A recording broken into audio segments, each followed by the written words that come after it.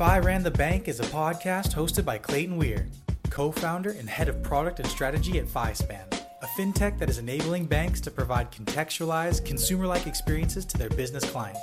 Clayton is a leading thought leader in financial innovation and hits on the hottest topics in banking, finance, and the future of payments. And he wants to know, if you ran the bank, what's the one thing you'd go all in on?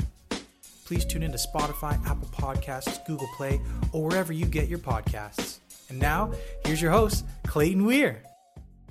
Hey everyone, welcome to another episode of If I Ran the Bank. I'm your host, Clayton Weir. This week, I'm super excited to have a personal friend of mine, David Pike, as a guest. I first met him a couple of years ago when he was still sort of running a bank. I guess it's one of the largest banks in Australia at the time. And now since retail merchant paying clearing infrastructure, I guess, or at least that's the organization you work for in Australia. You want to give me a little bit more color about what you're up to these days?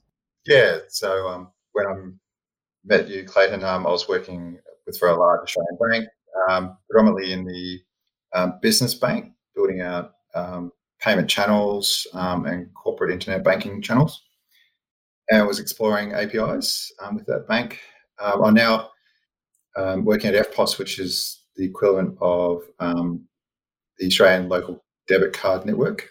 It's very similar to Interac in North America, where it has its own proprietary debit card, as well as being able to process the Visa and MasterCard debit card transactions. And my role there is head of APIs and new flows. So trying to build capability for the banks to do more merchant acquiring sort of innovation. So there's a concept of switch to acquirer versus switch to issuer, which means rather than the merchant systems talking directly to the acquiring bank, they actually talk to the switch. It's more efficient, less costly because there's less systems involved. But it effectively means the banks can outsource the acquiring processing to us, but still keep the relationship for the customer. And we're also looking at building out new capabilities. So we're doing things like deposit withdrawal messaging for ATMs and EFTPOS devices. So you can actually deposit money into your bank through an EFTPOS device, as well as enabling wallets to effectively transfer money from bank account to bank account through their cards. So it's very interesting stuff using card rails, which is not an area of my expertise, but I'm fast learning.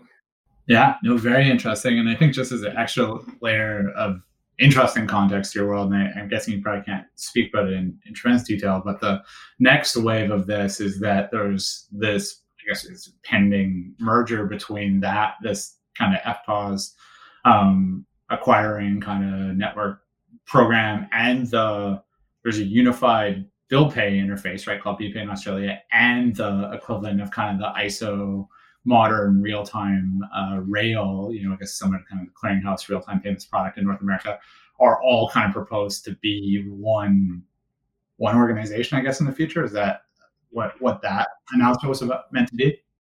Yeah, so the owners of EFTPOS, BPay and NPP, which are predominantly the banks and the retailers, decided that it didn't make sense to have three different entities potentially competing with each other, and sort of proposed a new holding company that sits over the top of the three, sort of more align the roadmaps to develop better customer propositions using the technology of the three companies. Obviously, it's subject to the regulator approval. If it does go ahead, it'll be really interesting because I think some of the things that I can't do in the cards rails by the fact that NPP has real-time clearing and settlement, I can actually create new customer propositions with that for merchants, which will be really interesting. Yeah, no, it strikes me as it would be really exciting as a product person to kind of be able to dig in all three of those toolboxes as you were designing solutions. Yeah. So on that note, why don't we kind of jump into the solution conversation? And you corrected me, so it's not just if you ran your own bank, but really specifically if you ran your own business bank, which we obviously love the business banking part of it on this podcast. Give us your pitch, Dave. What would you do? What would you be all in on? Yeah, so my pitch would be really getting to know my business customers and looking at their processes around accounts payable, accounts receivable, payroll, collecting money from consumers, disbursements to consumers, and seeing where the pain points are in those processes, and then designing my products to be effectively embedded into those processes and solutions. And some of the key trends that are occurring is businesses are effectively now not buying software off the shelf and then installing in their own data center. They're effectively using cloud-based ERP or accounts payable solutions or payroll services or treasury management systems. And these systems that are really high, rich in functionality and controls, separation of duties, aren't actually integrated with the customer's bank's accounts. And so I'd be looking at how would I get my products working with those systems such that I'll give you an example like payroll.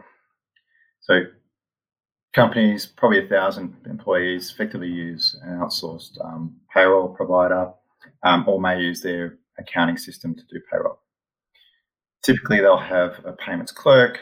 They'll then also have a finance or chief finance officer who will actually approve the payroll.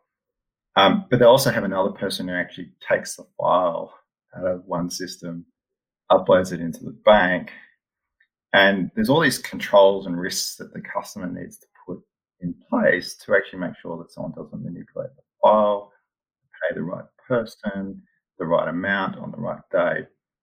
And it's strange that the banks go, yeah, we're all about security and making you safe, but they actually make the customer do all these things that aren't safe.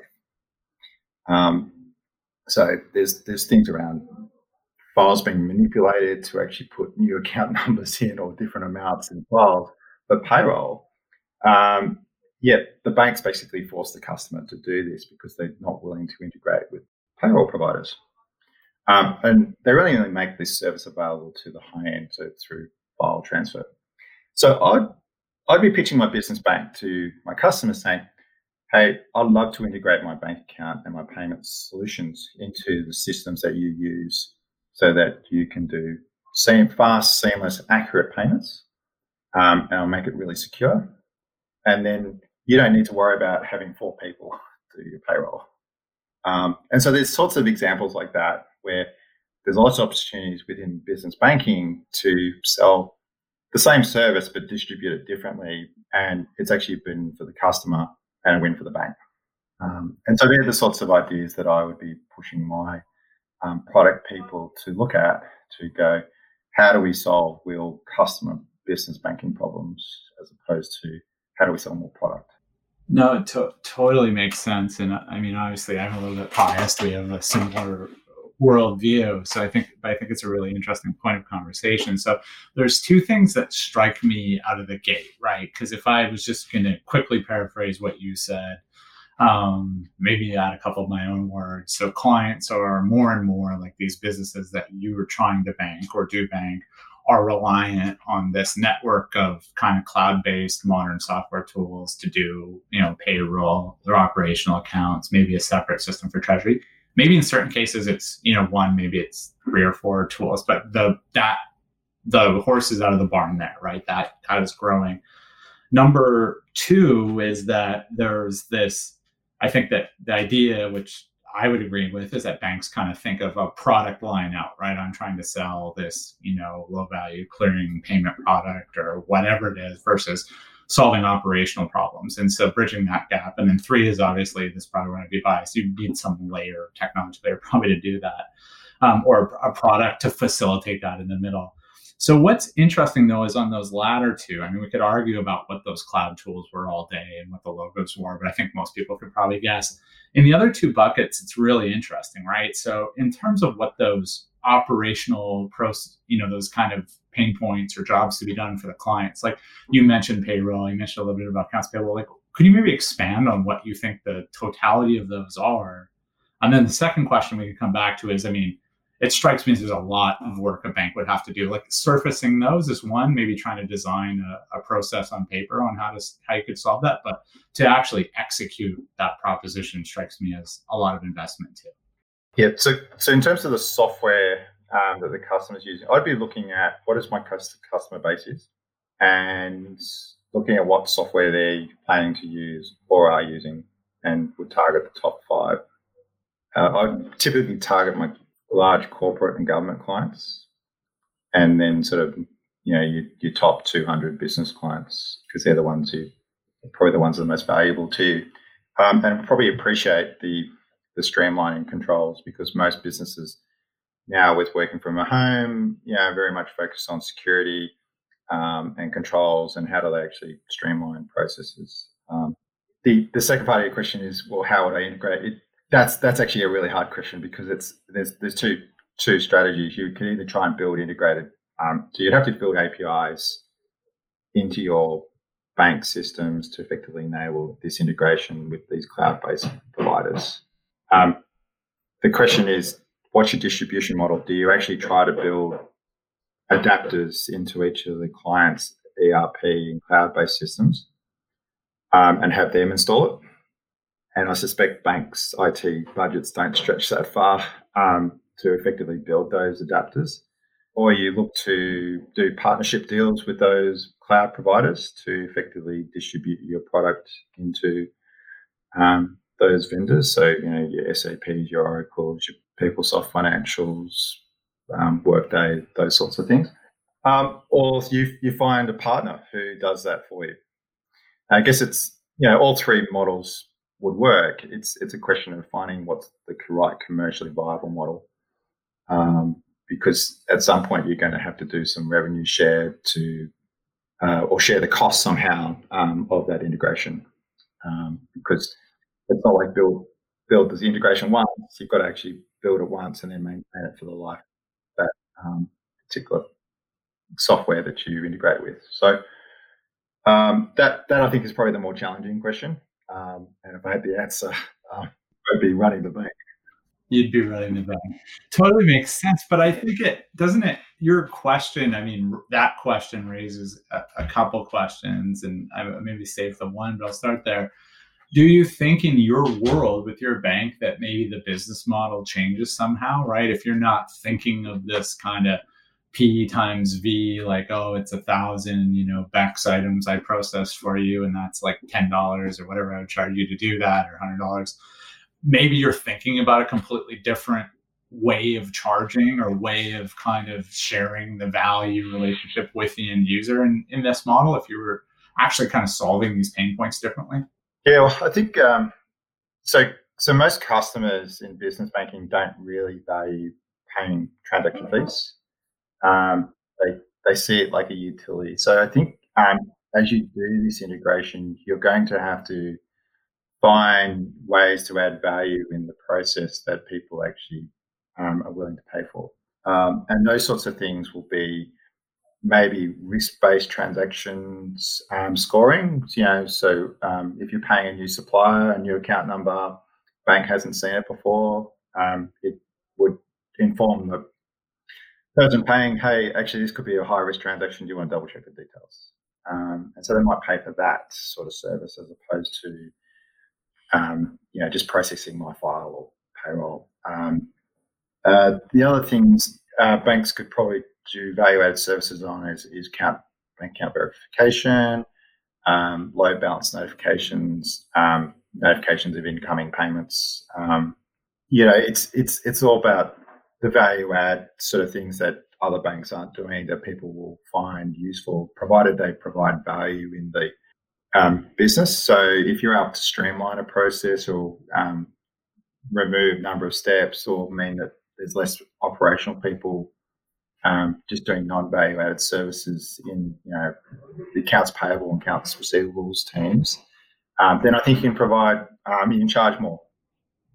No, it totally makes sense. And it's actually weird. I sometimes think about this, like in some ways, one of the biggest trends in business last 30, 40 years has always been around like business process outsourcing. So even if you think about the origin of kind of credit cards and what the trade to the merchant was, it was really about, well, why will you as a department store run your own private credit facility for customers, right? Let's outsource that to the card networks. And so that deal made sense, right? And it still seems like there's a lot of things that businesses do when it comes to payables and receivables that really are like operational tasks that probably should be off their balance sheet, so to speak, right? That the bank or some fintech could or should be doing for them for a fee. And they spend their time on what they're good at.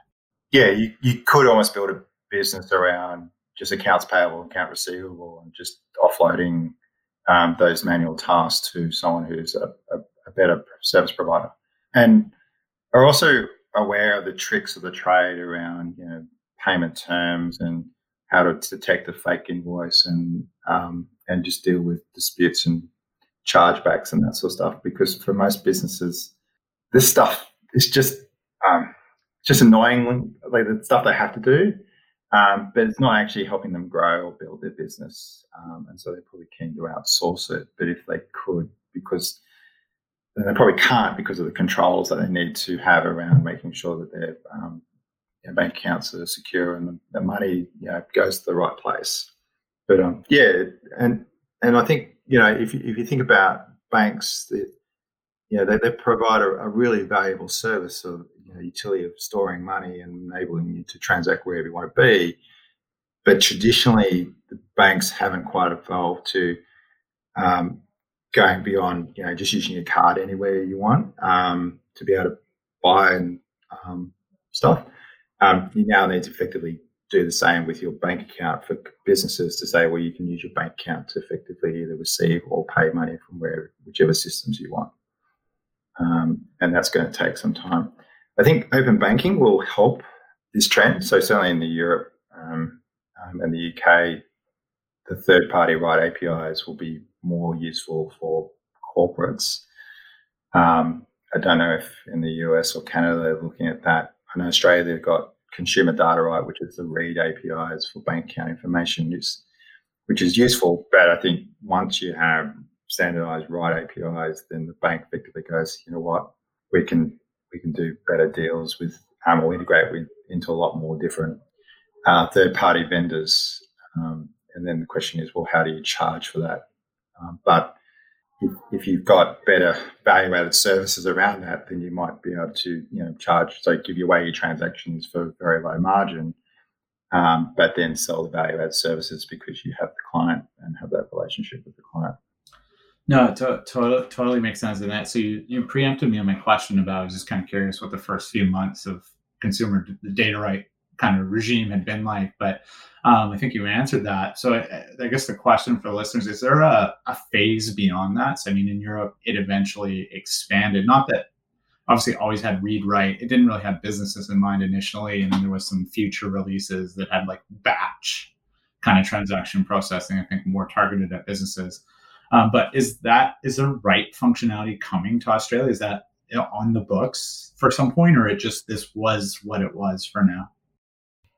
They're doing another review to see how write or read has worked and whether write will be enabled. I have a view that the politicians will look at the UK and go, we'll have that too, because that seemed to be the policy for the first one, which was, the UK got read API, so we'll have write read ourselves. I think they're doing it because they want competition in the banking system. And if they wanted competition, I would actually say they're solving the wrong problem, or they're using the wrong tool to solve that. Because what they haven't actually understood is the payment systems make account switching almost impossible with things like tokenization and people sharing their bank account details for direct debit and the account details for payroll and stuff like that. So to actually switch your transaction account, which typically in Australia doesn't cost you any money, the effort, the manpower, might be 100, 200 hours of actually calling everyone up and providing new bank account details. The effort's just not worth it in terms of savings. But for most business banks, customers don't switch banks very often.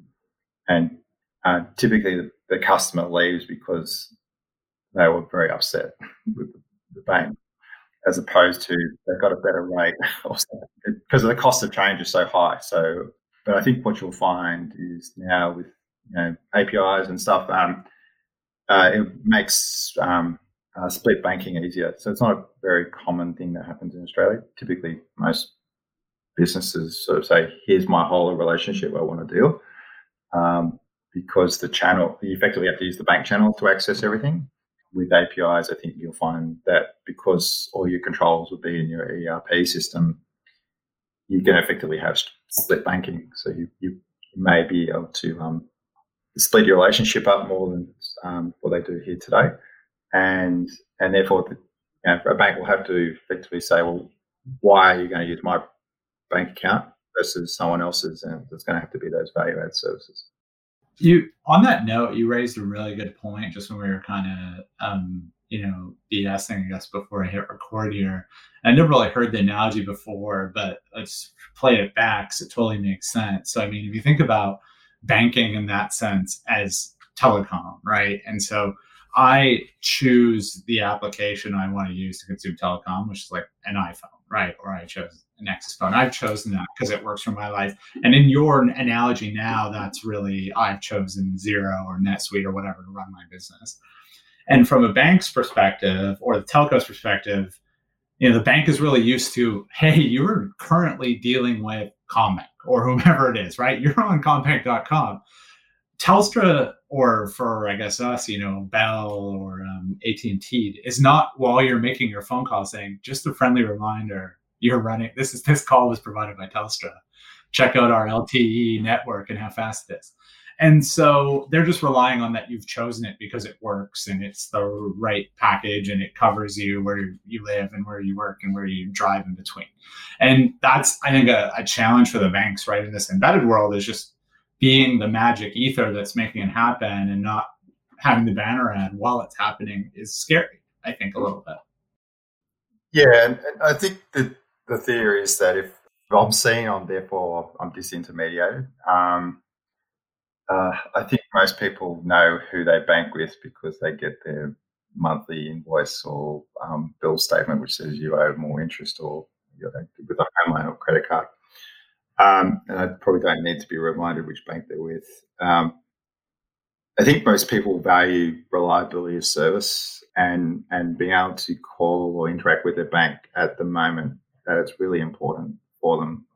And so it's sort of like their major life decisions around, I need to borrow some money or I need to buy a house. When the customer actually contacts the bank, that experience is really good.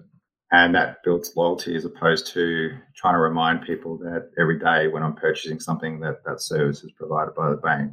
Because in those times, people just don't care unless it doesn't work. And then they realize who their bank is. So I as a bank would be more focused on reliability of service and making sure it works every time. And therefore people won't think about leaving. And then when they do choose to purchase a new product, is making sure that's a beautiful, seamless customer experience, that there's a nice person on the phone, they manage the interactions, it's a complex transaction. People need to feel that they're supported through a process that they probably wouldn't go through very often. And so I would be investing, if I was in a retail bank, making sure that that process is really, really good and my customers supported, because they'll remember that and they won't switch because they're fearful of going through a really horrible process with another bank. Corporate customers, a bit different because the chief financial officer probably makes the decision based on the numbers. But they'll consider other things around risk, security, and the value-added services and the total relationship of the business. So there's a bit more price pressure on that. But I think if you can, as I said, if you can embed your banking into the processes of that customer, it'll make them really sticky and they'll love you because it just streamlines their processes, and then they'll effectively say, well, I'm not going to switch banks unless someone else offers what you have. Well, and on both sides of the trade, right, as they then switch business applications or add new ones, or as you add support for these experiences, it creates a conversation around coming to your bank as well. Yeah. And so, in business banking, it's really around, how do you provide the services that, because it's not around popping up your bank logo to the accounts payable clerk, because they're not really going to care which bank account it is. For the corporate customers, it'll be that relationship of making sure that the bank's doing everything it can to keep the business supported, make sure they've got the right products, and managing their risks. Banks are effectively a risk business; they sell and price risk. Totally makes sense. What's one thing that might be happening in kind of banking and payments in the Southern Hemisphere that you think would be a no-brainer for North Americans to learn from? I would like to see certainly the Americans look at what we've done around real-time payments and just electronic payments and being able to move money without sending a customer a check. There's a couple of things. When I was involved in the NPP, we designed this concept of Pay ID, which is an alias to someone's account. So you could use your phone number or email address to register that against your bank account. And companies are now using that for disbursements from a business to consumer, for insurance. So I'd love to see that sort of concept being more widely used in the US, rather than someone getting a check and then people saying, how can we digitize checks? So we'll get rid of the check. Totally agree. So we're kind of getting up against time, but I'm just curious, as a fun kind of closing note in the last couple of minutes, what's the dumbest thing you've ever done that maybe later turned out to be a good idea? Look, I'll actually, probably wasn't the smartest idea, and sort of in retrospect, when we were doing core banking modernization, we decided to build our own payments engine. Not only did we do it once, we did it twice. And back then, you couldn't actually buy a software as a service or a solution to do payments in a bank. And having gone through the engineering feats of trying to build these things that run at 200 TPS and process trillions of dollars a day, these things are really hard to build. And so the pound of pain I went through to do that, my view is ever again, buy something off the shelf. But also saying that there's not many products on the market that can actually do those sorts of things for these top tier one banks. So I'd have to say that's probably the dumbest thing I've done in a professional career, but we got it to work and it's still in there, and I'm quite proud of the system that sits there today. But it ended up working really well in the end, but it took a lot more money and time. And so sometimes someone says, it's payments is like rocket science. It's actually really hard. When you get it wrong, it's not, we're missing a couple of data packets. It's actually, no, we're missing a couple of $1 billion. Thanks for joining me today, Dave. And thank you to everyone for listening. I hope you enjoyed the episode. If you're new to the podcast, feel free to subscribe on Spotify, Apple, or Google Podcasts. If you have any questions or want to be a guest, never hesitate to email info@fispan.com or just check out fispan.com to learn more. That's FISPAN.com. Tune into next time when I talk to Dharmesh Mistry.